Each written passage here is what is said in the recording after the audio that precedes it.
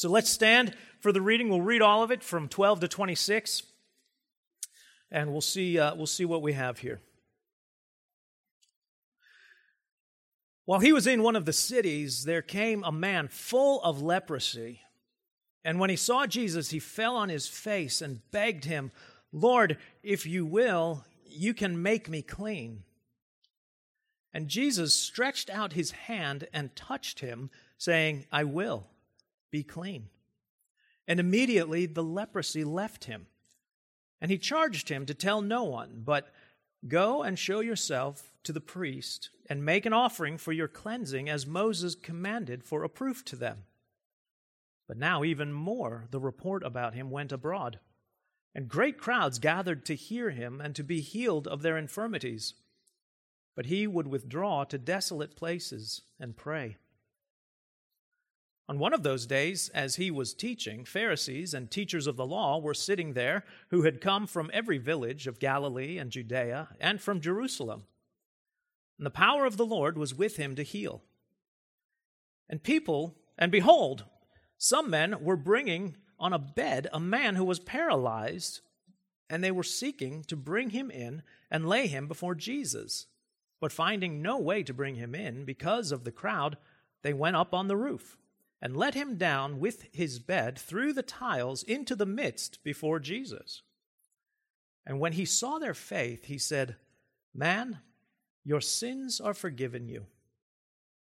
And the scribes and the Pharisees began to question, saying, "Who is this who speaks blasphemies? Who can forgive sins but God alone?" When Jesus perceived their thoughts, he answered them, "Why do you question in your hearts? Which is easier, to say, 'Your sins are forgiven you,' or to say, 'Rise and walk'? But that you may know that the Son of Man has authority on earth to forgive sins," he said to the man who was paralyzed, "I say to you, rise, pick up your bed and go home." And immediately he rose up before them and picked up what he had been lying on and went home, glorifying God.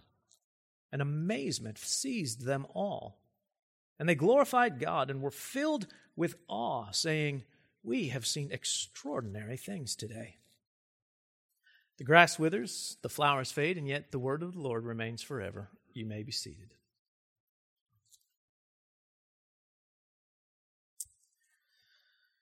So in Disney's Aladdin, as you're introduced to the genie and we're told about the genie and his lot in life, he bemoans sort of the state of his existence. And he says, it's great to have the cosmic powers, but, you're constantly at someone else's beck and call. He says, it's constantly, poof, what do you need? Poof, what do you need? Poof, what do you need? But I don't know if anyone who has a genie ever actually answers that question. I don't think anyone ever answers the question to a genie, what do you need? I think they only ever answer the question, what do you want? But sometimes what we want, we assume is what we need. And sometimes what we want overshadows what we need, and we can't even see our real needs because we are so taken in by all of our wants and desires. It's sort of what we have, especially in the second of these passages. We have a difference between what we want and what we need. But first, we want to look at this first passage, the leper, because he certainly seems to have both a need and a want, doesn't he? Leprosy was a debilitating disease. Now, leprosy in the Bible is not necessarily, though it included what we know today as leprosy, but it included also other skin diseases that were often contagious and would spread. Leprosy, though, at the time, whether it was what we know as leprosy or any of these other diseases, it was a living death if you had leprosy. Lepers were expected to wear torn clothing, keep their hair intentionally unkempt, cover themselves with dirt and ashes, and if they came even close to someone else, they were to cover their upper lip and yell, "Unclean, unclean," as a warning for people to stay away. This is actually in Scripture. This is how lepers were to exist. This is in Leviticus 13 if you want to read about it. They weren't allowed to have any contact with any other person, whether friend or even family member. If a leper refused to leave town, authorities were allowed to beat them. They could strike them with the 39 lashes in order to convince them to leave. If a leper touched an animal, the animal was to be killed. That's how dirty or filthy or contagious a leper was. If a leper entered a house, the house and all of its contents were to be burned. Rabbis commanded people to avoid lepers, not only for sanitary or health considerations, but also for moral reasons. There is just an assumption, though it's nowhere in Scripture, there was just such an assumption that it was such an uncleanliness, it was such an isolating and debilitating thing that clearly you must be sinful. Clearly, you've done something to bring this on yourself. Nobody would be living this existence if God were pleased with them. They were truly the untouchables of society. They were despised, forsaken, forgotten, ignored, judged, condemned. It is no wonder that many lepers would end up living in the tombs, among graves, and eventually would simply commit suicide. If this man is described as being full of leprosy, it means that this is not just something that happened last week to him, because leprosy would spread slowly.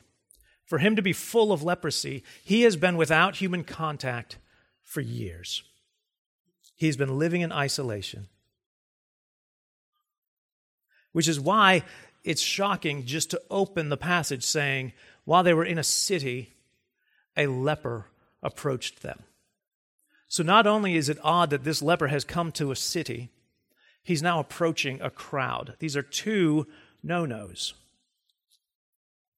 The leper, it's not just that they moved along and happened upon a leper at the side of the road.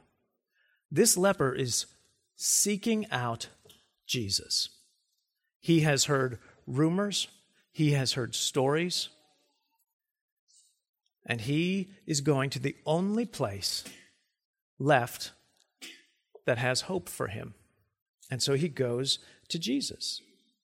I can imagine that the crowd parted like the Red Sea before Moses as people sought to get away from this man. And yet Jesus doesn't move. He doesn't flinch away as the man approaches. In fact, Jesus does move actually, but his movement is toward the man. He's not undone by the man's filth or by his state in life, by his circumstances. Jesus is not moved by disgust or fear or loathing or judgment.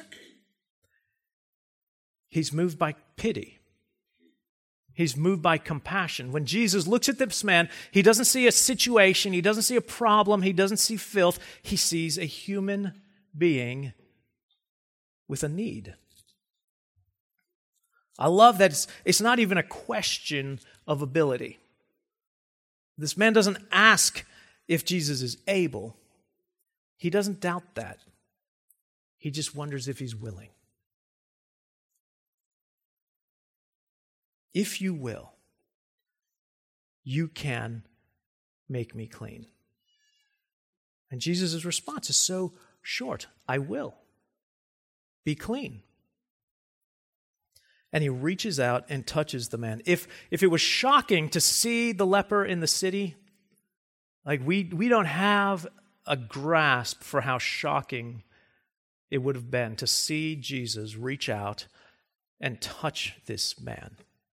Because by all accounts, even in the law, this should make Jesus unclean. It's even if you are unclean and you touch even a holy thing in the temple, that holy thing becomes unclean. If you are unclean and if you're clean or you drop something on a dead carcass, on a dead body on the side of the road, an animal or anything, that becomes unclean. You become unclean. Uncleanliness is the contagion, not cleanliness. This is still true today. Like we don't think that we can breathe on each other and catch health. We don't do that. You don't lay down next to your kid as they're all snotty and runny nose and everything and breathe on them hoping that they'll get better in the morning. No, you avoid them because they breathe on you and you know what's going to come next. One of my children had mono once and she was just miserable. And so I would sit and read books to her and help her keep up with her work. And one time she was just sitting there and she just looked miserable. And I looked over at her and she just goes, I was like, you just coughed in my mouth. And she said, sorry. But you can't get mad at a kid because they're miserable when they're sick. And it's, as a parent, you just know you're going to get sick. You don't stop kissing your children just because there's green stuff all over their face. It's a part of life. You're going to catch whatever they have. You just know that's going to happen. But that's not what happens here. The man catches cleanliness from Jesus. Jesus makes the man clean with a touch, and it's immediate. Just like the demon is immediately cast out, just like Simon's mother-in-law immediately is restored to health, this man is immediately clean by the work of Jesus. Jesus willingly receives this man, elevates this man, even as he endangers himself, at least in the eyes of the crowd. Jesus is exchanging places with the man. The man is immediately clean. People are wondering, is Jesus now unclean?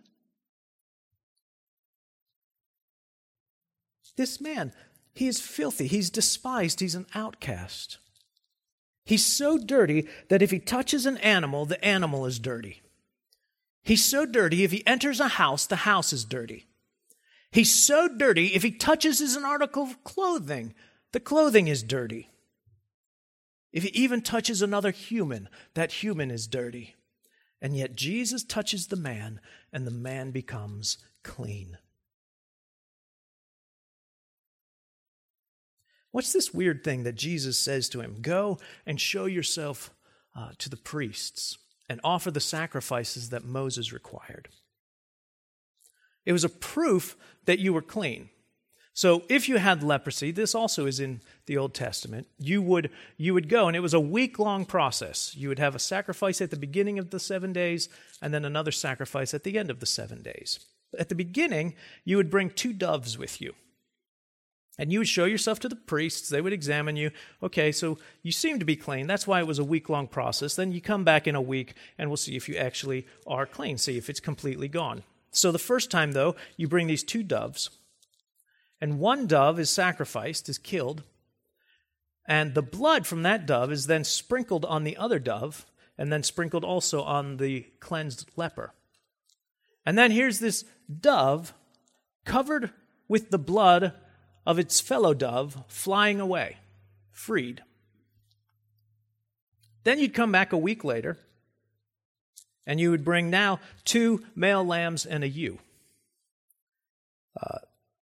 Both male lambs would be sacrificed this time, one as a burnt offering, one as a sin offering.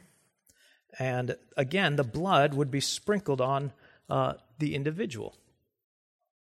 Again, it's not because leprosy always or even ever was because of sin, but it was really a restoration party in one sense, because imagine being excluded for as long as you have leprosy from the community of God's people. Not allowed to even come to the temple to worship until you're cleansed. And however long that takes. And so this would be a joyful time for this person to come, and for the first time in who knows how long, maybe years, they're finally allowed to come and offer sacrifices, a burnt offering and a sin offering. It's not that leprosy always was associated with sin. It's just that God never wastes an opportunity to give you a picture of salvation. Here is this person who comes, who needs cleansing, but there's nothing he can do to cleanse himself. It must come from beyond him, from outside of him. And here's this picture of this dove flying away, covered by the blood of its fellow dove. This dove free to live its life. Another dove has been sacrificed. We're reminded that even this cleansing ritual is a picture of how we need someone's blood to make us clean. We need someone else to make us holy. We don't stand in God's presence clean and holy on our own. We stand if we are cleansed in Christ alone.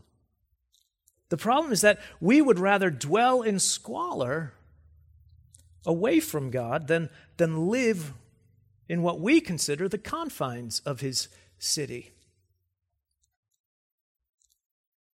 It's just amazing that Christ, in His compassion, is never repulsed by our filth.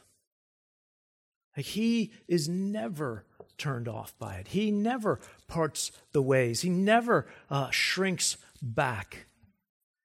He always is approaching us. He's always receiving us, always reaching out and bringing us in.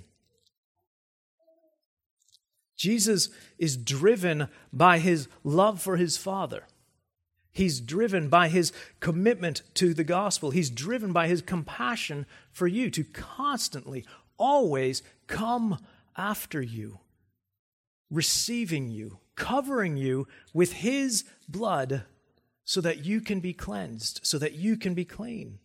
Jesus is the perfect Lamb of God, the sin offering, the sacrifice of atonement that has satisfied the wrath of God.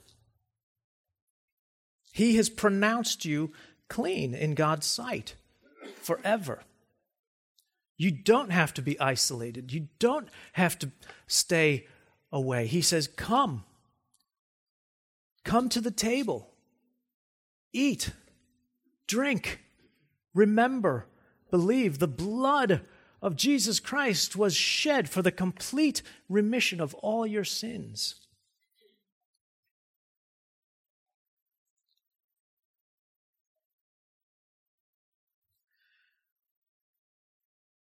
So I think we will stop and shock everyone. Not stop the service, but now we don't have to rush through communion. And there's more time to just recall that all of Scripture, like communion, is a great celebration. It's a great opportunity. And this is a perfect, well, not that there's any imperfect passages. You're not going to read a passage and say, well, what a horrible passage for communion. But this is uniquely wonderful because who here doesn't know how filthy you are?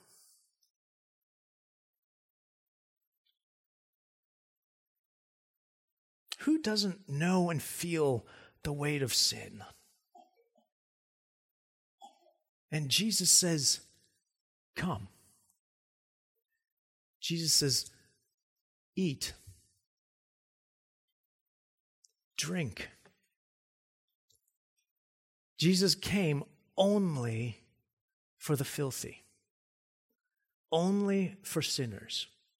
This table is only for sinners.